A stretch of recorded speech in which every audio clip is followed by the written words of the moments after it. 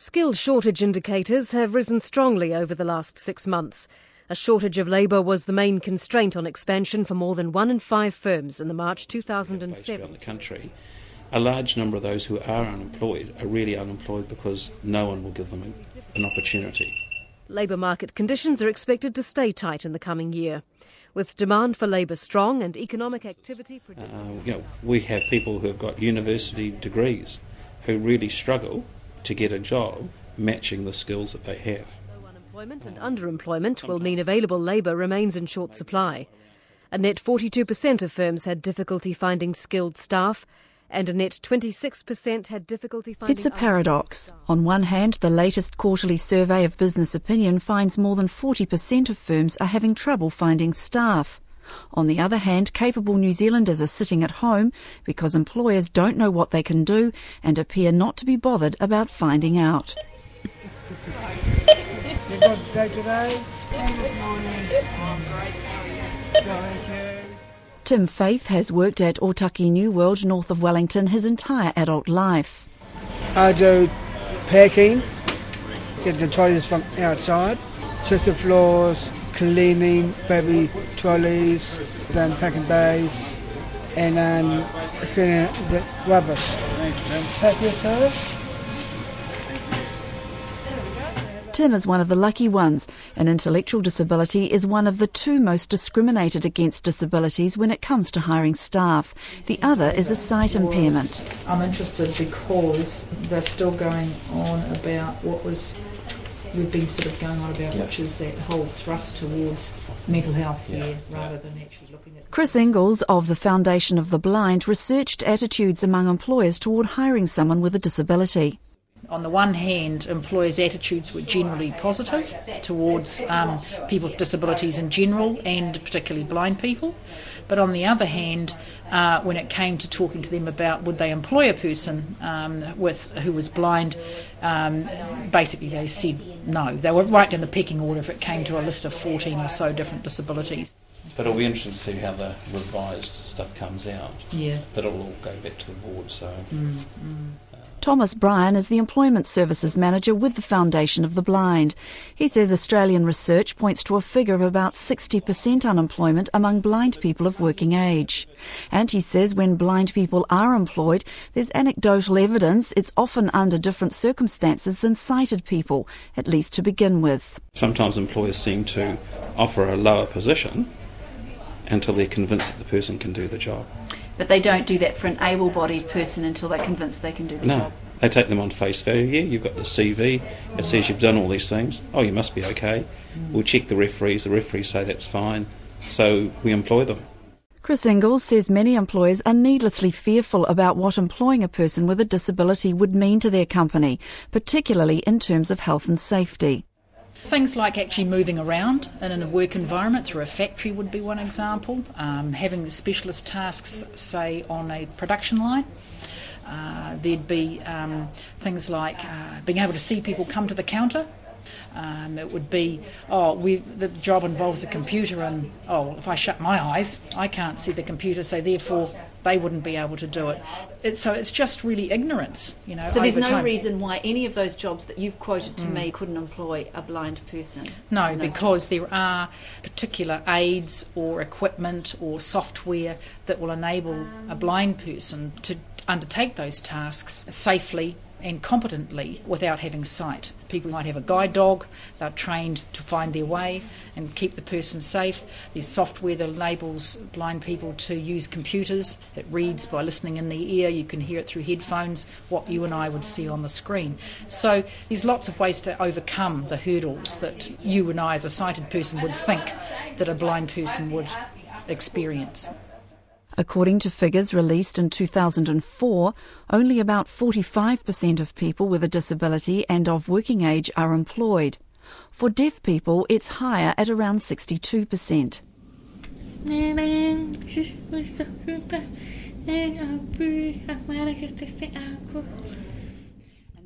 Teresa Cooper, who's a landscape architect, has been deaf since birth and uses signing with an interpreter for our interview. Hello, my name is Teresa Cooper. I work at Wellington City Council as a Heritage Advisor. an urban design unit. How do you manage day to day when you're working and you need to understand what people are saying to you? It can be quite a challenge. I use interpreters for meetings because a lot of discussion and I need to get 100% of the information. If something needs to be raised urgently, I can't just get an interpreter straight away. So I find the best way to converse with somebody is through an email or paper and pen if it needs to be face-to-face. Teresa Cooper says many more deaf people would be employed if people focused on abilities, not disabilities. I believe that being deaf is an advantage in my work area because it's a lot easier for me to focus on what I'm working on. I'm not easily distracted by noise in the background. I'm much more aware of the situation. So yeah, I do believe it's an advantage to employ a deaf person. They work very hard. Teresa's manager, Gerald Blunt, says he'd now be much more likely to employ someone who's deaf. I think having worked with Teresa, that would make looking at that second person, if you like, that I would have a great level of comfort. He had a standard application form and it said, have you got any disabilities or medical conditions that can impact on your ability to do this job? And I say no. And then I turn up and go, but you're in a wheelchair. Yeah, I know, but it's not going to impact on my ability to do the job. I can do it. But their perception of someone in a wheelchair doing it meant that they would never have thought that was possible. Peter Wilson is the National Development Manager for CCS Disability Action, formerly known as the Crippled Children's Society. A wheelchair user for many years, Peter says he lives in a world where most people assume they know what he can't do. Research shows that disabled people have, in many cases, less sick days off, more reliable in many cases, etc. So all those assumptions people make about disabled people are completely incorrect. So I think employers are doing themselves a little bit of a disservice by not looking at this group of people. Good morning, Whitbridge. Jackie speaking. How may I help you? Yes, this is the office. In 1990, the government established Workbridge, the national employment agency for people with a disability. 4,000 people a year get jobs through Workbridge. You wanted to be a receptionist. That's what we talked about at the last meeting? Yeah, frontline receptionist. And do you think you can do that? Yeah. A Workbridge consultant, Brenda Keating, says they would probably place thousands more if employers hired purely on the basis of skills. I think the people that come to Workbridge really want to work. We only work with people who want to work. So when we're looking for a position for clients, we know those clients are work ready and they have skills that are employable. I think that every one of those individuals could be placed if employers looked at the skills of those individuals. Because I can't ride a single bike, I have to have a tandem, which is two-seater, and the pilot's the front person. I'm classed as the stoker. Natalie Ashton, a keen cyclist, is a vivacious 26-year-old who's just had a highly successful work experience placement, but she's finding it difficult to get a full-time job. I've applied for about 2 or 3 so far this year and I haven't heard back. When you apply, do you tell them that you have a sight impairment? No, I've been told by the Blind Foundation not to put that on there because otherwise they just look at it and just biff it. I have gone home and cried a couple of times, but I just think, well, tomorrow's another day, got to try again. So I don't let that, I don't wallow in it. You just get on with it? Yeah. So if I get upset, go home, cry, next day, all better. Workbridge also administers a pool of funds to help an employee pay for example, those clever bits of software that enable a blind person to use a computer or to hire interpreters for people like Teresa Cooper. A Workbridge business manager, Diana Woolhouse, says the money is there to encourage employers to hire someone with a disability and to support the employee to do the job. The extra cost for an employer is sometimes a barrier to employing someone with a disability. If you think, oh God, I've got to get a special desk, I've got to get a special chair, in some employers' mind that becomes more of an issue than the skills that person's bringing into the workplace.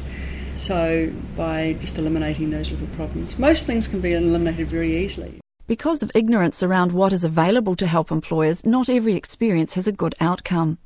A manufacturing company in the Mid-North Island who would not be interviewed on tape nor identified said it once employed a number of workers who had a disability brought in by a manager with good intentions. But the company says it didn't work out and now those employees have left, including the best worker in the factory who was deaf but who couldn't hear the public address tannoy. Diana Woolhouse says a quick call to Workbridge would have solved that problem. We could assist them to put interventions in place that just get rid of all those problems, really. The interventions are at no cost to the employer because the support fund, once again, can pay for any of those interventions. Some of it will be, just basic changes to the way things are done. For instance, a lot of deaf people we would put in things like flashing fire alarms because obviously they can't hear. They may need to have pagers on their belt because they can't hear a phone ringing. There's lots and lots of things that can be done with creative thinking. So rather than it being a wall, it's an opportunity for a creative thought. And my job was to write up records, and I had to get the cards down from a shelf, then write them up in a book. Peter Wilson from CCS Disability Action relays his own experience of creative thinking. Now, these cards are up on a high shelf, and I couldn't reach it, so I had to ask somebody to get the cards down, and it was just hopeless. And then they said, well, look, we need to address this. So we had a look around and we found there's new wheelchairs that are available. You strap yourself in, they stood you up. This is 25 years ago. $15,000, there's only a couple in the country. So we got a loan of one and we tried it. No, terribly bulky. And a colleague said, is there any reason we can't put those cards on a lower shelf so Pete can reach them? And it was just as simple as that. And Peter Wilson says the sorts of things a company may have to alter to accommodate a disabled worker often benefits other workers too. I've often said to people, if we make our physical environment more accessible, who will it exclude? So we have better ramps and better doors and better lighting and better signage. Who's that going to make that difficult for? So quite often there's a lot of benefit that comes out of that. Suddenly, for example, there's a big clear sign and everyone goes, oh, that's so much easier to use. Why didn't we do that years ago? Good afternoon, Business NZ. This is Kim speaking. The Institute of Economic Research calls this current period one of the most difficult for employers to find workers in 50 years. So the private enterprise umbrella group Business New Zealand wants employers to, in the words of its CE, Phil O'Reilly, think fresh about employing disabled workers. Mr O'Reilly says he, personally, and Business New Zealand officially, often say to employers that in a tight labour market they should be widening their candidate pool to include people with a disability. And it's very clear that there are some people who are not in the labour market because of either a disability one way or another that could be in the labour market if employers were to think differently about how they might employ their services and their talents. Not only is that good for New Zealand and New Zealanders in the sense of making sure that everybody is employed to the best of their ability and the best of their talents, but it's also good for business because it means that it's much more likely that they're going to have a wider talent pool to hire from. And, by the way, they're likely to pick up some very, very loyal employees as a result of what they might do. So there's all sorts of business reasons why businesses would do this. I must say some are better than others at that. But thinking businesses are already thinking about these things, and I'd hope more will act in this way in the future. The Employment Services Manager from the Northern Employers and Manufacturers Association, David Lowe, says a trial period would encourage business owners to give someone a go. If we had a 90-day personal grievance-free period, then employers would be more likely to give these people a go, and I think a lot of them would be pleasantly surprised as to how well things turn out. But right now, the law is so complicated that if you make a mistake in hiring someone, you just can't deal with the problem, and so you tend to take a very conservative approach. A few months ago, grievance-free trial periods were a hot issue, and the union movement campaigned to stymie MP Wayne Mapp's bill to introduce them.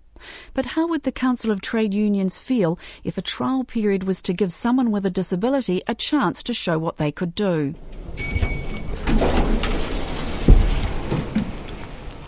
I took the lift to the 7th floor of an office block in Wellington to find out what the CTU president thought. Good morning.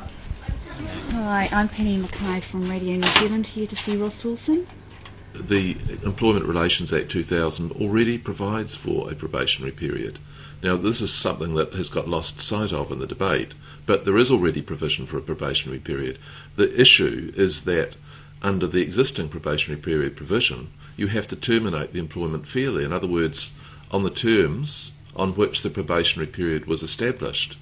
What the opponents of the existing provision want is to be able to terminate the probation or the probationary employment without any reason whatsoever.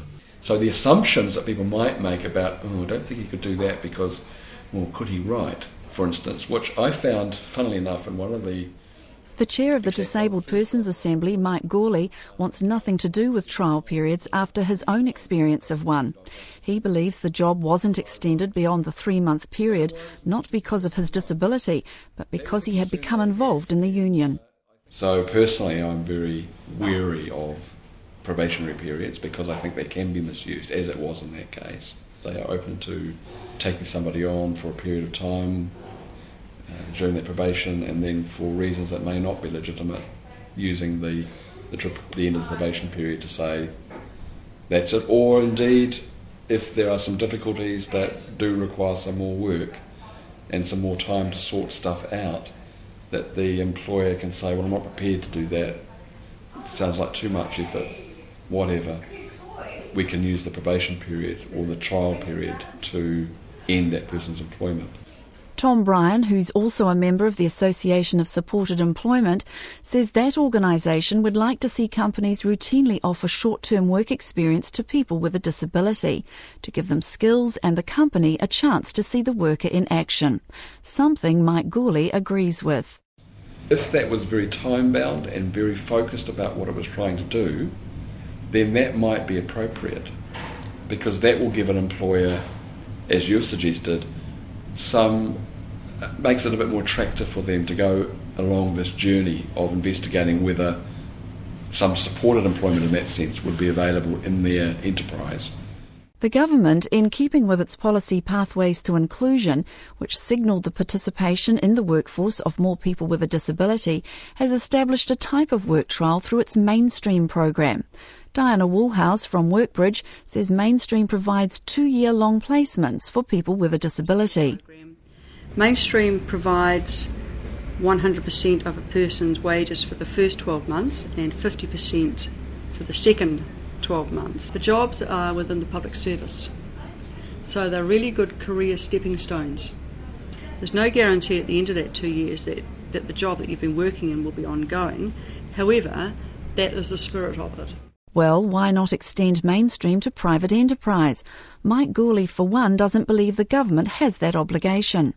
I don't think you could expect the government to say, well, the private sector can take advantage of this as well. And I think this was the government saying, as an employer, we're taking some responsibility. This is not the government as, if you like, funding social programs out there in the whole society. Private sector have got to, make the same kind of commitment. Mainstream is a safe way of introducing someone to the workforce and giving them skills, but no one is committed if it doesn't work out. Mike Gawley says not everyone gets a permanent job from their time in the Mainstream program. But at least, I think, with that kind of program, whether it exists in the public service or the private sector, it does give quite a nice lead-in time to develop skills, to have the opportunity to do the training that you need to do, to build up the capacity so that come the end of 2 years, you are on a much better and more equal footing with other people seeking jobs in the open labour market. Once you're in the open labour market, if you've got a job, you are immeasurably advantaged in terms of getting other work. It's getting in that's often the circuit breaker. How I feel upset and hurt that this isn't happening to my friends. One of the most repeated statements by people with a disability is, "Don't assume you know what I can't do." Susan McDonald, the National President of People First, a self-advocacy group for people with an intellectual disability, is a good example.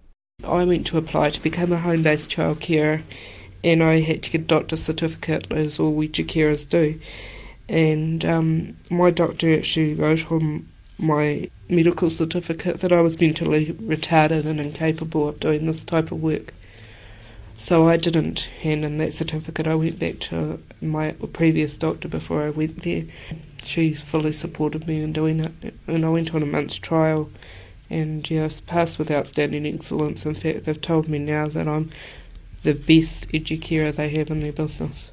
The CEO of the Disabled Persons Assembly, Gary Williams, recounts his experience as a self-taught computer programmer at the former Department of Scientific and Industrial Research. When I first started work, they couldn't work out how much I was. When I first started work, they couldn't work out how much I was worth.